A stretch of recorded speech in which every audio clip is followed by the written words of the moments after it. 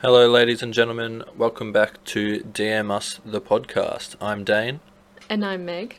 and this is going to be episode 4, The Solved Case of Adam Walsh. So, just a warning, this case involves violence against a child, so if you're not comfortable with this topic, then we would advise not to listen. But we wanted to do this case because it was such a pivotal point in the history of how parents and authorities deal with missing children, even to this day. It was because of Adam's parents becoming such big advocates for missing children after what happened to Adam. Also, you might recognise Adam's dad, John Walsh, because he went on to host America's Most Wanted to try and help others. Of course, in saying that, Adam wasn't the first child in history to go missing and have parents trying desperately to find them. Eden Patz was another 6-year-old boy who went missing only 2 years before Adam. His disappearance also helped start the missing children movement to improve methods and legislation. Plus, he was the first child to be put on a milk carton to raise awareness. Okay, back to Adam Walsh now. So Adam Walsh was born on November 14th, 1974 to John and Rive Walsh in Hollywood, Florida, USA. Adam was their first child, and his parents describe him as a little gentleman in the light of their life. Definitely didn't sound like me as a kid.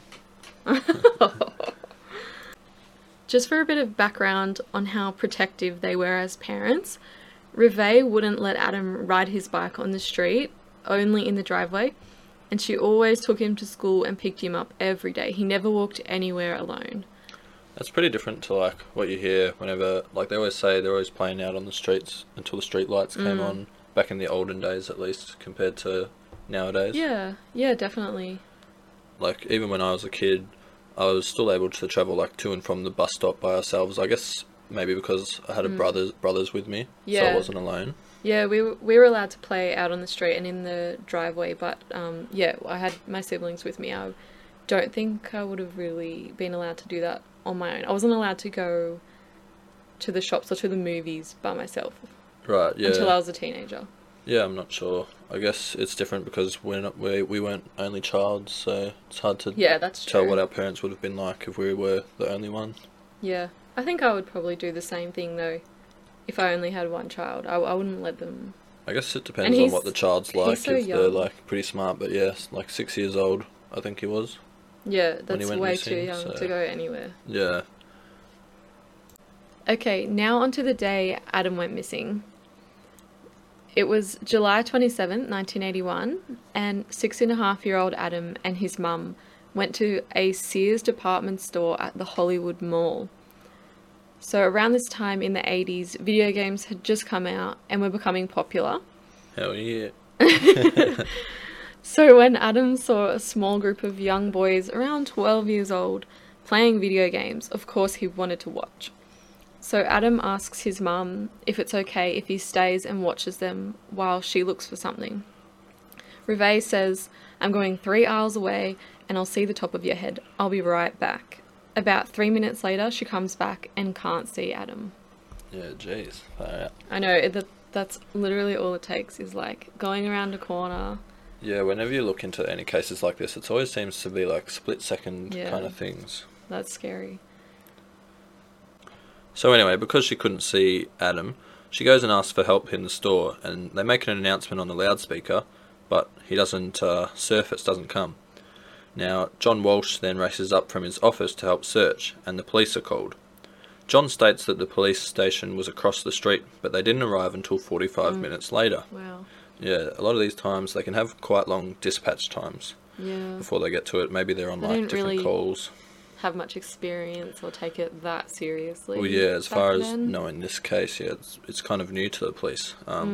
Because, yeah, they had never even had a missing child case before.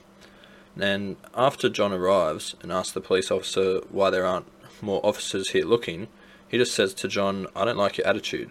Kids walk home or run away, like I said, was pretty popular in those times for kids to just do everything themselves. Or like there was a lot less monitoring, I guess, than goes on nowadays. Not as strict. Although John states that Adam has never walked home by himself and wouldn't know the way.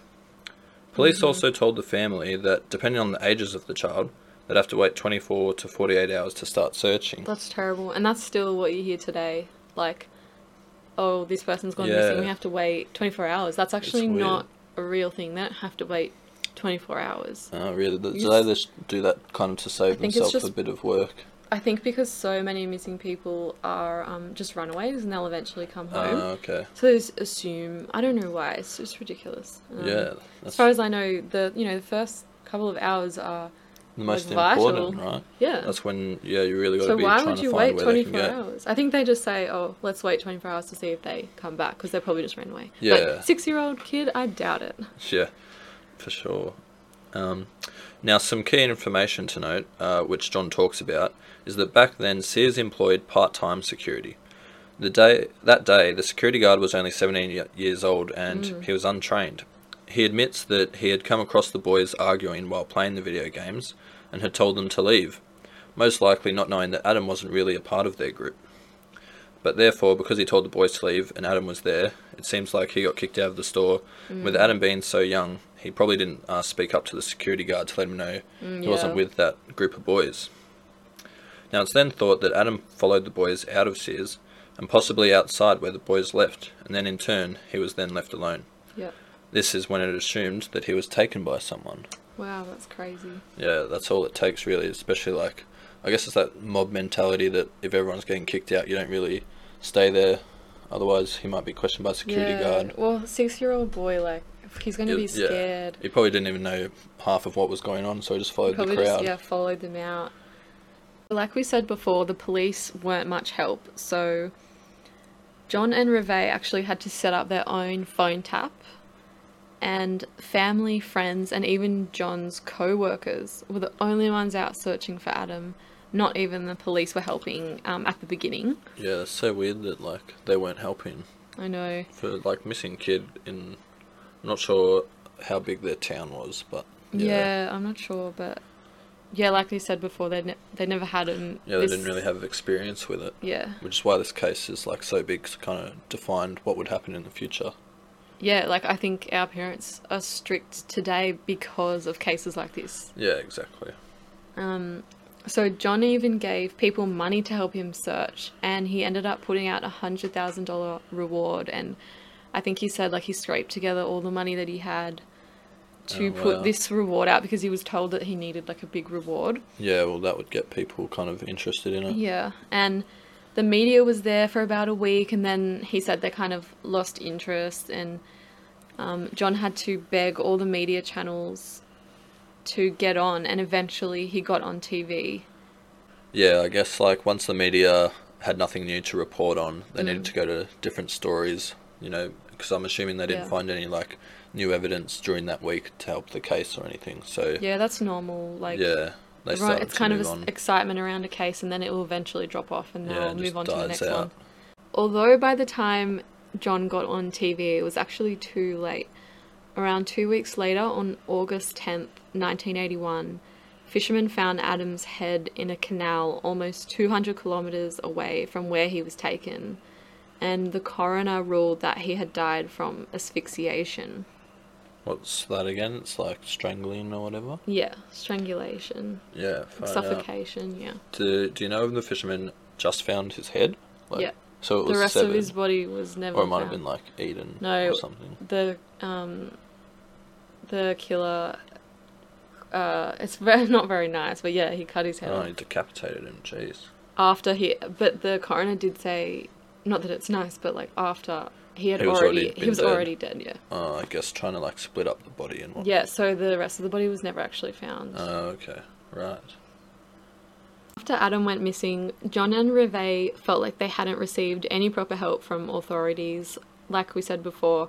So they ended up establishing the Adam Walsh Outreach Center for Missing Children in Florida, which served as a national resource for other families with missing children. That's good that they're finally like they got something in place where people could actually go to help for these kind of things. Yeah, like we're about to talk about, John and Reve did so many amazing things out of such a terrible situation. Yeah, that's right. They made sure that no other family would kind of be in the same situation that they were. Yeah, they wanted to make sure that if your child went missing, you had somewhere to go to ask for help. Yeah, that's right. And even to like promote the publicity of it, they had a television movie, Adam, which was made in 1983, and that retold the story and attracted millions of views. So a lot more people caught on to what happened really. Now the movie was replayed a number of times, and at the end they added pictures and information about other missing children and created a hotline that people could contact. Yeah, they never just did like one thing. They didn't just make the movie. They, used the movie as a platform. Yeah, it was which is really cool. Yeah, just a way to get it out there. Now, as time went on and the national government grew, Congress passed the Missing Children's Act of 1982. This made it possible to enter the information of missing children onto the FBI's National Crime Information Center database, the NCIC.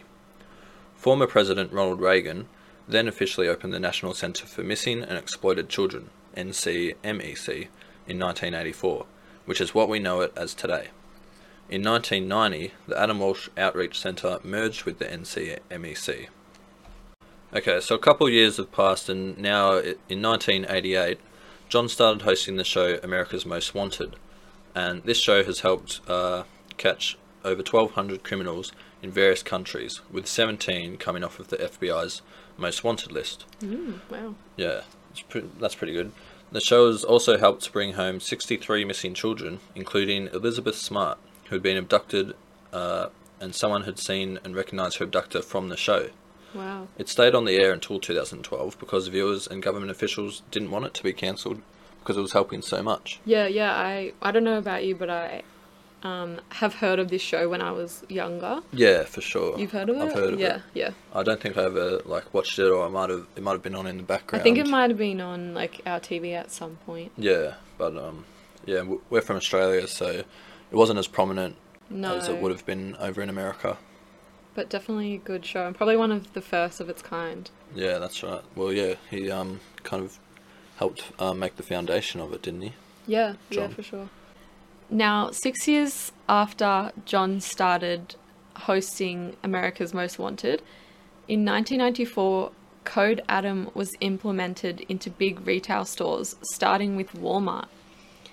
It's a safety program that employees must follow if someone has reported a lost or missing child in the store. For example, employees must drop what they're doing immediately and look for the child, while other employees monitor the entries and the exits. Plus, if the child isn't found in 10 minutes, the local police are called. This is really good. I really like that. Yeah, it's good that they finally have something in place that stores can follow and the employees, because like we said, that security guard was untrained, so Yeah. even if someone reported someone missing, he probably still didn't really know what to do. He probably just said, "Oh, I kicked a bunch of kids out, maybe he's there, I don't know where they went." Yeah, totally. Yeah, like monitoring the entries and the exits is so important. Yeah, that's right. Especially now, like in 10 minutes, if they're not found, the police are called, because And they're going to start looking, yeah. yeah, like we said, a lot of the time, how close it is till they go missing is how Yes. quickly you might find them, or how important it is Yeah, to find exactly. them. Then in 2006, George W. Bush signed the Adam Walsh Child Protection and Safety Act, which expanded the National Sex Offenders Registry and created a National Child Abuse Registry. Yeah, so as you can see, like with Code Adam and the Adam Walsh Child Protection and Safety Act, you can see how like Adam Walsh was such a big part in developing all of these systems and getting everything put in place. His parents started all of this. It's amazing. Yeah. Alright, 27 years later, and the case was solved, and Otis Toole was the convicted killer. Now, Otis Toole, he was a drifter, convicted serial killer, and was the partner of serial killer Henry Lee Lewis. Now, back in 1983, Otis Toole confessed to killing Adam and remained the main suspect for years, although he wasn't convicted because of various police mistakes, like losing evidence. Apparently they had bloodstains from Toole's car, and Toole himself was even recanting his confessions multiple times. He tells police where the body is, but they don't find it, so some people were skeptical that he made a false confession, and of course we know that the body was never found, only the head. And other serial killers were also suspects, but the police said they had linked Toole to the case, and he was always a suspect. Yeah, that's crazy. So back in 1983, Yeah, right at the beginning, he was a suspect this whole time. exactly. They had the main suspect, but they didn't have anything concrete to kind of Yeah, and put him onto it. they were just incompetent and Yeah, just made mistakes. that happens a lot in these kind of cases. You just see, Yeah. like, contaminating evidence kind of stuff, and they can't use it, and it just, we're all human. We all make mistakes, and sometimes Yeah, it leads I guess, to but convicted people getting away. yeah, exactly. So, after Adam was presumably kicked out of Sears and probably outside the store by himself, according to Toole, he lured Adam into his white 1971 Cadillac with the promise of toys and candy and began to drive north towards his home. Man, toys and candy, that's such a big, like, stereotype. know. But I guess it has to be a pretty popular method for it to become a stereotype. I know. I mean, 6 years old, I guess. What does he know? He doesn't know any better. Yeah. Toys I and guess candy, like, that sounds good. So Adam began to panic as they drove away, so Toole decided to hit him, which then made him panic even worse. So Yeah. then, unfortunately, he rendered Adam unconscious, but realised he was still breathing, so then he strangled him and killed him. Yeah, it's so weird to, like, what was his thinking behind it of kidnapping him, and then he starts to act out and he just kills him. I can't remember. I've read... Oh my gosh, what was it? I might have read something like, for his own, like, take him to Oh, be it was his like his own own child. kid, and then I guess he was being rebellious and he And decided then otherwise. realised he was panicking, Going to be more of a so problem. it's going to be difficult. Yeah, Yeah. and probably freaked out. I mean, a lot of these serial killers are just unstable mentally, so Yeah. you just don't know what they're thinking. Yeah, absolutely. So Toole ended up dying in prison from liver failure on September 15, 1996, while on death row for another murder. A relative of Toole later told the Walsh family that he had confessed on his deathbed to killing Adam. And by 2008, police concluded they had enough evidence to say that Toole was the killer, and the case was closed. It was good for the family that, like, they finally, got the killer, even though he was already dead, but at least, like, the case was closed, so I hopefully that brought them a little bit of peace. Yeah, I hope so, and I hope that they're proud of all the things that they've done for all the kids out there today. Yeah, absolutely. They've had a huge impact on all the systems in place to help with missing children today. Alright, guys, we hope you enjoyed that episode 4. It was just a bit of a short one, a closed case, but it was a really important case, as we said. Yeah. So yeah, if you enjoyed that, thanks for listening. This is Dane signing off. Bye.